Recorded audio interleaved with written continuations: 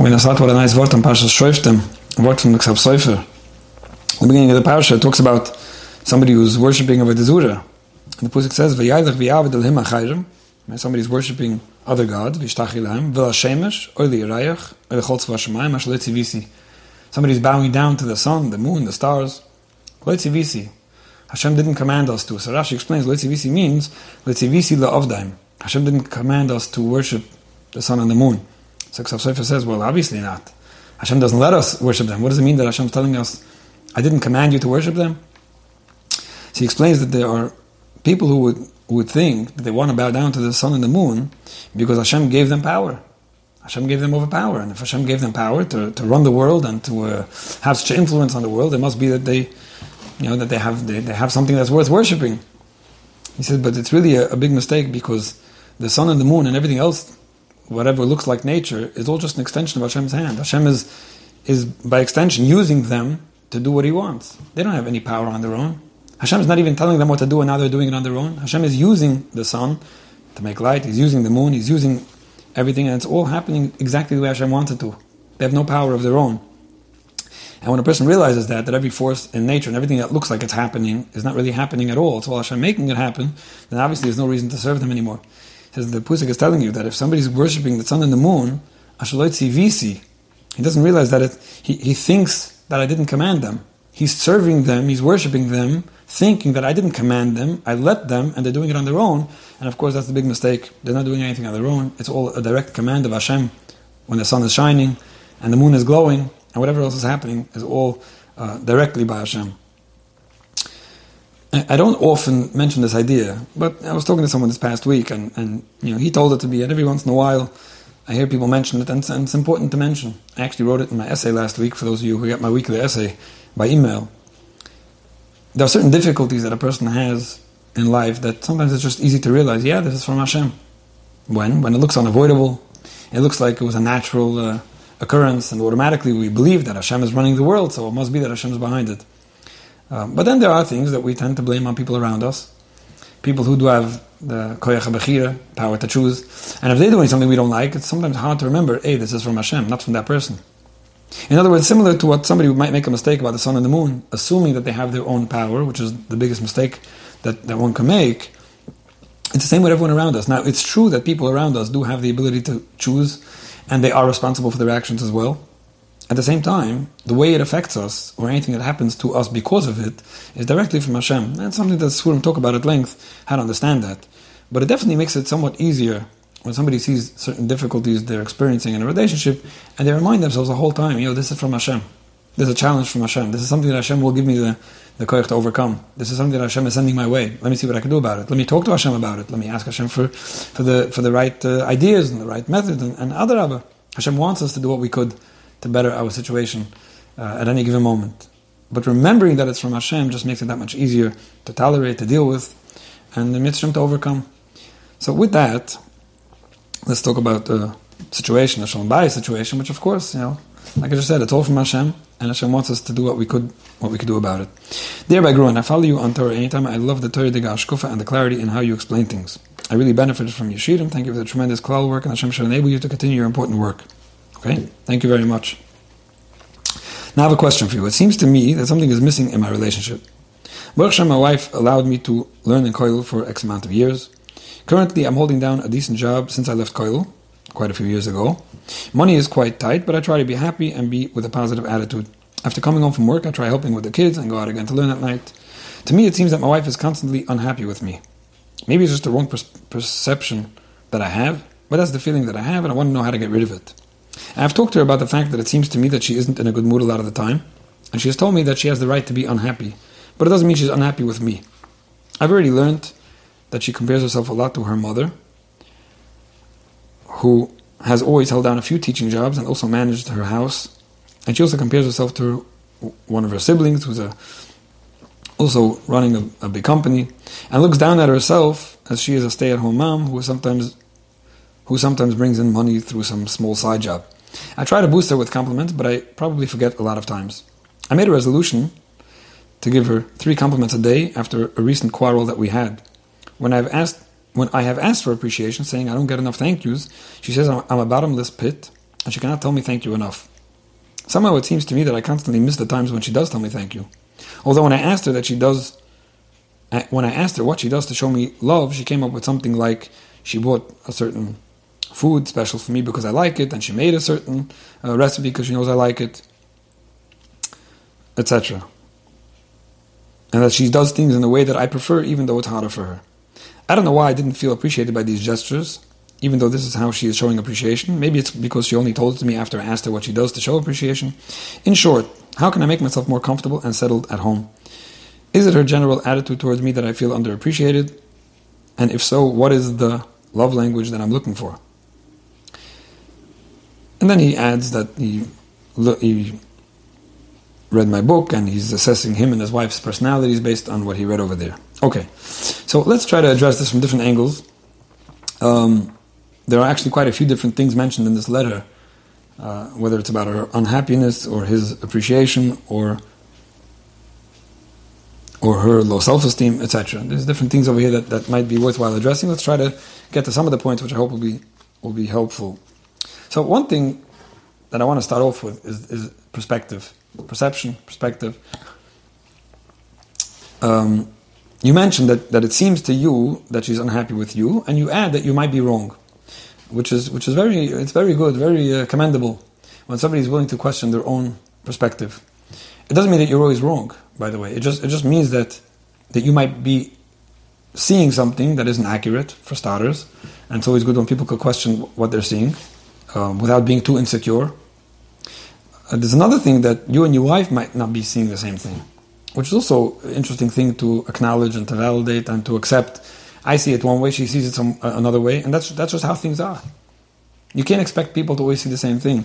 There's that story about the therapist I mentioned. I heard it from him, sitting with a couple, and he asks the younger man, how long is this recent struggle? Coming by Shalom Bayis, how long are you struggling? He says he thinks it's about between 3 and 6 months.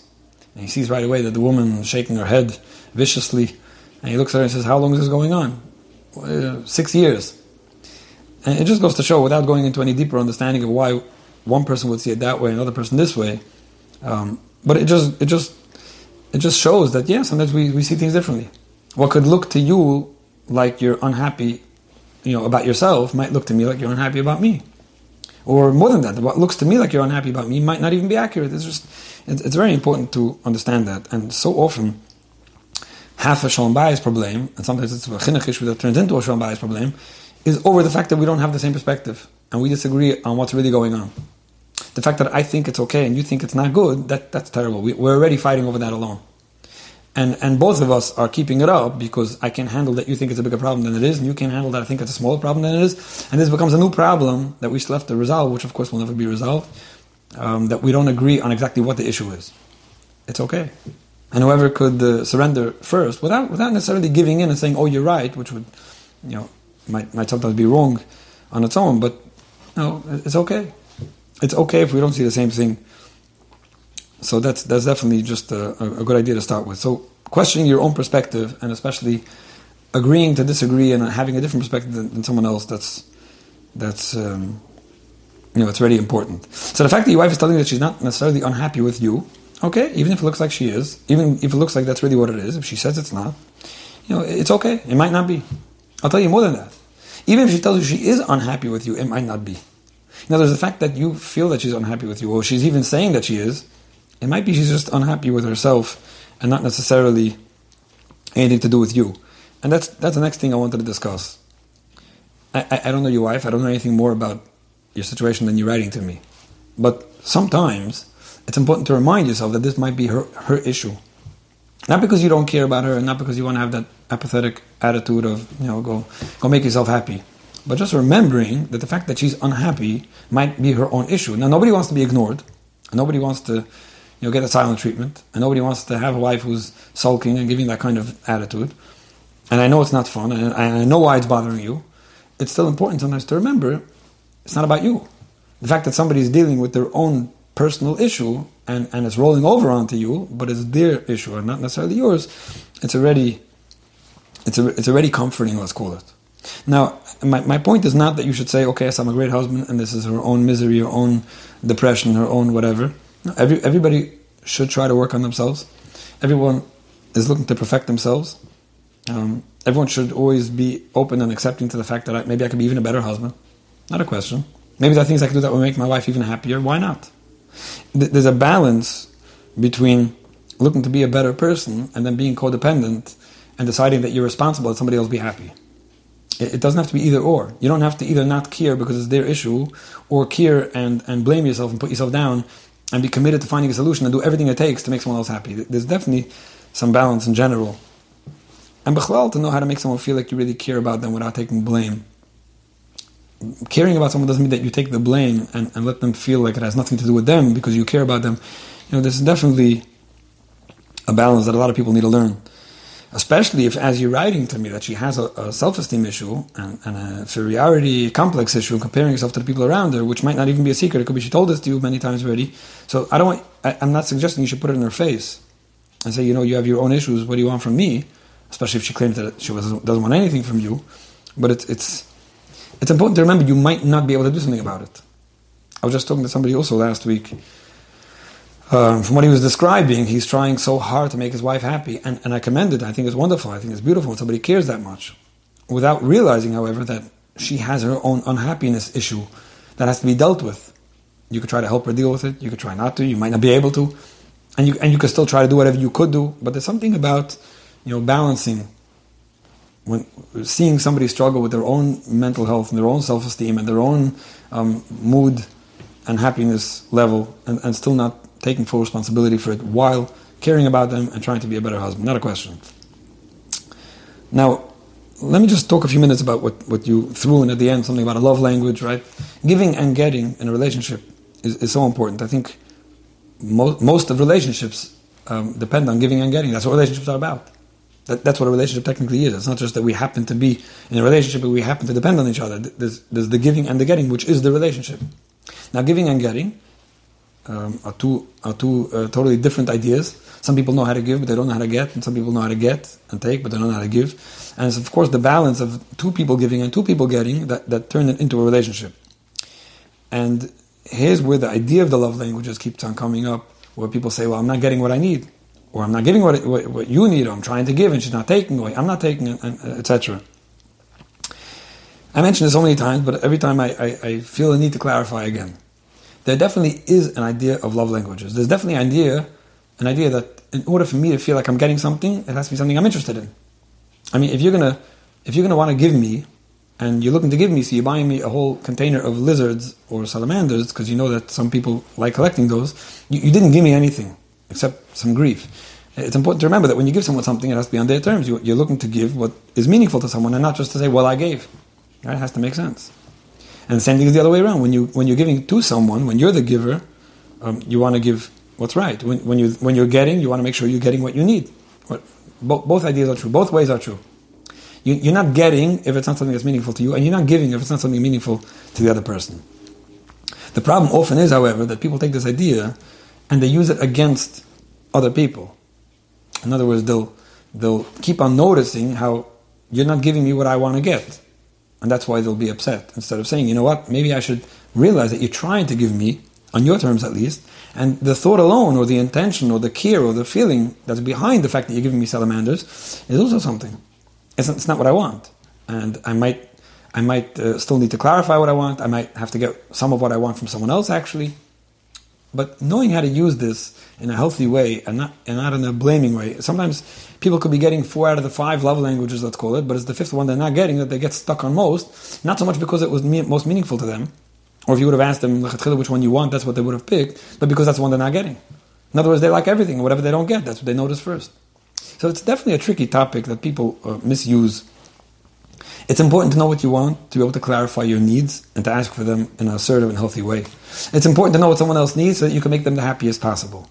As long as you're doing these things to be a better person and do whatever you could do to make your relationship better, it's a wonderful topic to study and to pursue and to perfect yourself in. When you're starting to become resentful that you're not getting what you want, or that what you're giving is not being taken, etc., that's where people definitely misuse it. So let's start with the giving. The fact that your wife is not so happy, and you feel that maybe you should be giving more, and you made a resolution to give her a few compliments a day, I think it's wonderful. As a matter of fact, I suggested many times to people to put a reminder in your phone to make your wife feel good a few times a day.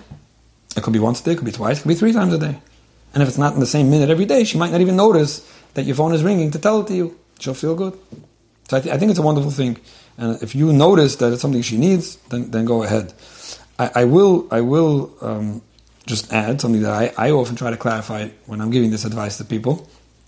And that is, the simplest form of making someone feel good, especially somebody who likes words of affirmation, as it's called, is compliments. 3 times a day I'll give you a compliment. I'll compliment you as a person, I'll compliment what you did, I'll compliment something that was meaningful, etc. Some people don't know how to handle compliments well, first of all. They don't know how to take it and show appreciation for it. And sometimes it just becomes a little, too much. Another compliment, another compliment, another compliment. And sometimes when you give enough of them, that's when the person realizes, yeah, compliments I'm getting, but I'm not getting the other thing. That's where this whole thing is misused. So you got to be a little creative. Making someone feel good 3 times a day doesn't necessarily mean 3 compliments a day. It could be one time a favor you do for them. It could be one time a compliment. It could be one time expression of appreciation. And it could be one time asking them their opinion about something. So one of those 3 times a day, you just made them feel very good by asking them their opinion. It could be one time by asking them for a favor. I tell people all the time, 1 of the 3 times, instead of complimenting or showing appreciation, ask for a small favor, a very small one. And asking someone to do you a favor, aside from the vulnerability that you're showing and the openness and the connection, there's something about making someone feel good that they're being asked for a certain favor. And you're setting yourself up to now compliment them when they do it and say how meaningful it was to you. In other words, sometimes people don't realize that by complimenting too much, you're becoming the therapist, you're becoming the giver who doesn't know how to take and doesn't know how to make someone feel needed and special. So complimenting someone too much sometimes is defeating the purpose, where the person just feels like, okay, so what do you need me for? To compliment me a few times a day? So my point is just that the resolution of having someone in mind a few times a day is wonderful, and you could be creative and come up with many ways to make someone feel good. Now, it seems that, on the other hand, you claim that you're not getting enough thank yous, and that when your wife is telling you that she made the apple kugel to tell you thank you, like, oh, I didn't realize that you didn't tell me that it was hard for you or that you did it for that reason. So again, back to the idea I was saying, the fact that somebody tried doing something for you, and this is how they felt they're making you feel good, accept it. Well, I only heard afterwards, I didn't realize it's not what I need, but it's okay. The first thing is to accept it. It's very important to know how to accept it. Sometimes people will say something like, I did that for you, and the knee-jerk reaction is, you did that for me, I didn't need that. Or the knee-jerk reaction is something like, well, why didn't you tell me? That would make it more meaningful. Don't disprove what someone just told you. If somebody's telling you, I did something for you, you know what your response should be? Oh wow, thank you so much. It really did mean a lot to me, actually. Sorry I didn't thank you earlier. That's how to accept it. Later you can repackage it and say, next time please tell me, or I would appreciate if aside from that you also do something else. But don't disprove what someone's telling you. There's no point. When somebody's trying to be nice, accept it. And this is something that many people have a difficulty with. Someone's trying to give them something, and they're just busy explaining why either you would have done it anyway, or it's not what I needed, or who asked you for it, or why are you doing that? Make it easy for someone to give you by accepting what they give you, and they'll want to give you more of it. So thank them for it. And you can even make believe you're taking the blame for not noticing that they did it for you. In most cases, it will only get more and not less. There's another communication issue here, which is being assertive. In other words, instead of asking somebody, why don't you say thank you? Instead, you like I said, you use vulnerability and you say, I would appreciate if you tell me thank you. Now, when you do that, especially because your wife claims she does already, it's important to say you probably do, and sometimes I might not notice it. And to me, hearing the words thank you for things that I do are so meaningful. And aside from all the times that you already do it, if you could do it more, and I'll notice it more, it will mean a lot to me. And I always end off with you don't have to. You don't have to. Being clear about what's meaningful to you is very important. So like I said, it has to be worded properly. It shouldn't be worded like someone's doing something wrong, or worded like they didn't realize that on their own, or worded like everything they did till now was no good. But if you're clear about what you need, it's definitely important. Now, if somebody does tell you thank you, even if it was just thanks, you're very welcome, I appreciate that. You have to know how to take something. So many people just don't know how to take it. They know how to disprove it. No, I didn't mean that. That's not what I meant. It's not. The more you take and the more you appreciate what's being given, the more you get. And like I said before, sometimes you just have to understand that sometimes, for example, the words thank you are hard for someone to say. And if her way of saying thank you, or her way of giving you, or her way of making you feel good is by making you a certain kugel, take it and remind yourself, this is her thank you. I hear it. This is thank you. Now, does that mean she shouldn't be saying thank you if that's what's important to you? No, she should be saying thank you. Does kugel mean thank you? It doesn't necessarily. But sometimes if you try to interpret it well and realize that somebody's trying to be nice, and you know how to take it, very often that's a better way of getting. So this is what I keep on saying. There is a double standard. You try to give someone on their terms, you try to get on their terms. And very often that's what you could do most to help your relationship. Now, I do want to talk a little about bad moods, right? I started before also about the codependency thing. Your wife is in a bad mood. You might not be able to help her. She might have her own self-esteem issues, etc. There's the cute saying about the fascinating ability that women have to have their own bad mood make somebody else miserable, right?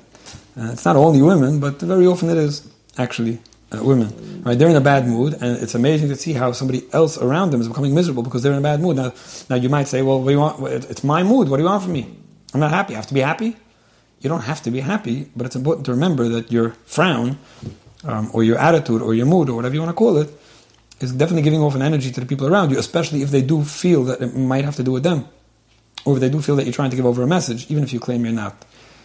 So it's very important. The fact that somebody is moody by nature, or the fact that there's all kind of these hormonal, I don't want to say excuses, but explanations for bad moods and whatever else, doesn't make it any more pleasant to deal with.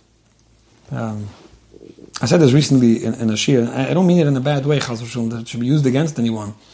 But the fact that somebody's married to you doesn't mean they have to tolerate your bad mood. In other words, it's important to remember that if this person would be far away right now, if they weren't married to you, doesn't mean that you should take advantage of the fact that they are married. In other words, if you'd be giving this treatment or attitude to somebody, whether it's a next door neighbor or it's a cousin or sister-in-law, you could be sure they wouldn't be around you too much, right? So the fact that somebody's around you because they have to be and they're married to you, that's not something to take advantage of. Just think about it. So I know it's hard to snap out of a bad mood, especially when you're dealing with your own issues. For starters, try to put on a smile, try to clarify, try to make it look like you're not so upset, first of all. And second of all, I think it's important to clarify that it's not about someone else. Don't wait till they say, what's bothering you? No, nothing. Are you upset at me? No. You go clarify to somebody, I'm having not such a great day and it's not about you. Again, it's not easy, but I think it's important. I think people around you are deserving of hearing that the fact that you're sulking is not about them. I think when you tell it to them before they ask you, they might already feel a little better. Somebody just told me last week also that when he got married, his father told the couple, I always hear these things that people say, my parents told us when we got married, they gave us this advice. I wonder if that's the way to be mechanech a couple, or if it helps bichlal. But I actually heard this more than once already, something similar to this. He says his father told them, right after they got married, two pieces of advice. One is never go to bed in a fight. You should always make sure to resolve any kind of conflict before going to sleep, which I heard other people also tell couples as if saying it helps. I'm not sure exactly. Or maybe they just say it because it didn't work by them and they want the couple to know it. And the second thing was, don't bring home a bad mood. That was the idea. You're in the office, you're at work, and things are not going good, and you're sour about it. Don't bring it home. Leave it over there. Again, it sounds cute. Sounds what's the word? Idealistic and true. It's a good piece of advice, by the way. I don't mean to disregard the idea. I wonder how much saying it helps anyone. But I think, like I said, it's easier said than done. But I think it's important to remember that, for example, anyone who has their own self-esteem issue, comparing themselves to people around them, or their own stress levels, or their own whatever it is, that has to do with a lot of other things. Don't give it off on your spouse. Now, why am I even saying it? Is anyone asking? Does it really help to say it? I don't know. I'm just trying to remind people who hear it that we don't realize sometimes how we take something personal and we turn it so quickly into something interpersonal that at that point you're just fighting with someone else and you don't have someone to help you. That's the idea that I mentioned from the Beisaron, who said there are people who they're connected to the Yetzer Hara and they're screaming to Hashem, help. And then there are people who connect themselves with Hashem and they scream at the Yetzer Hara. You have to know who's on your team. Who are you with? And if people would only realize that when you're together with your spouse, you could deal better with your own bad mood or your own inferiority complex, as opposed to if you're connected with your complex and you fight with your spouse, now you're dealing with misery and you don't have anyone to help you. So again, it's just food for thought. So the questioner here is not the one that's necessarily in the bad mood. That's the one that might have to just pull away and realize that there's only so much I can help you with. Pull away doesn't mean to show that you don't care. Pull away doesn't mean to not interact because somebody's in a bad mood. Pull away means to not take the blame and the responsibility to make someone else happy. But I think in general it's important for people to realize that anything personal, anything that's causing you a bad mood, make sure it doesn't turn into an interpersonal thing. So Mitzvah Shem, when we learn to understand each other and communicate better and give and get and do whatever we could to build a connection, and know how to give and keep on wanting to give and give something that's meaningful to the other person and know how to accept what someone else is giving. When we communicate about these things the right way, it can help us build relationships and live together.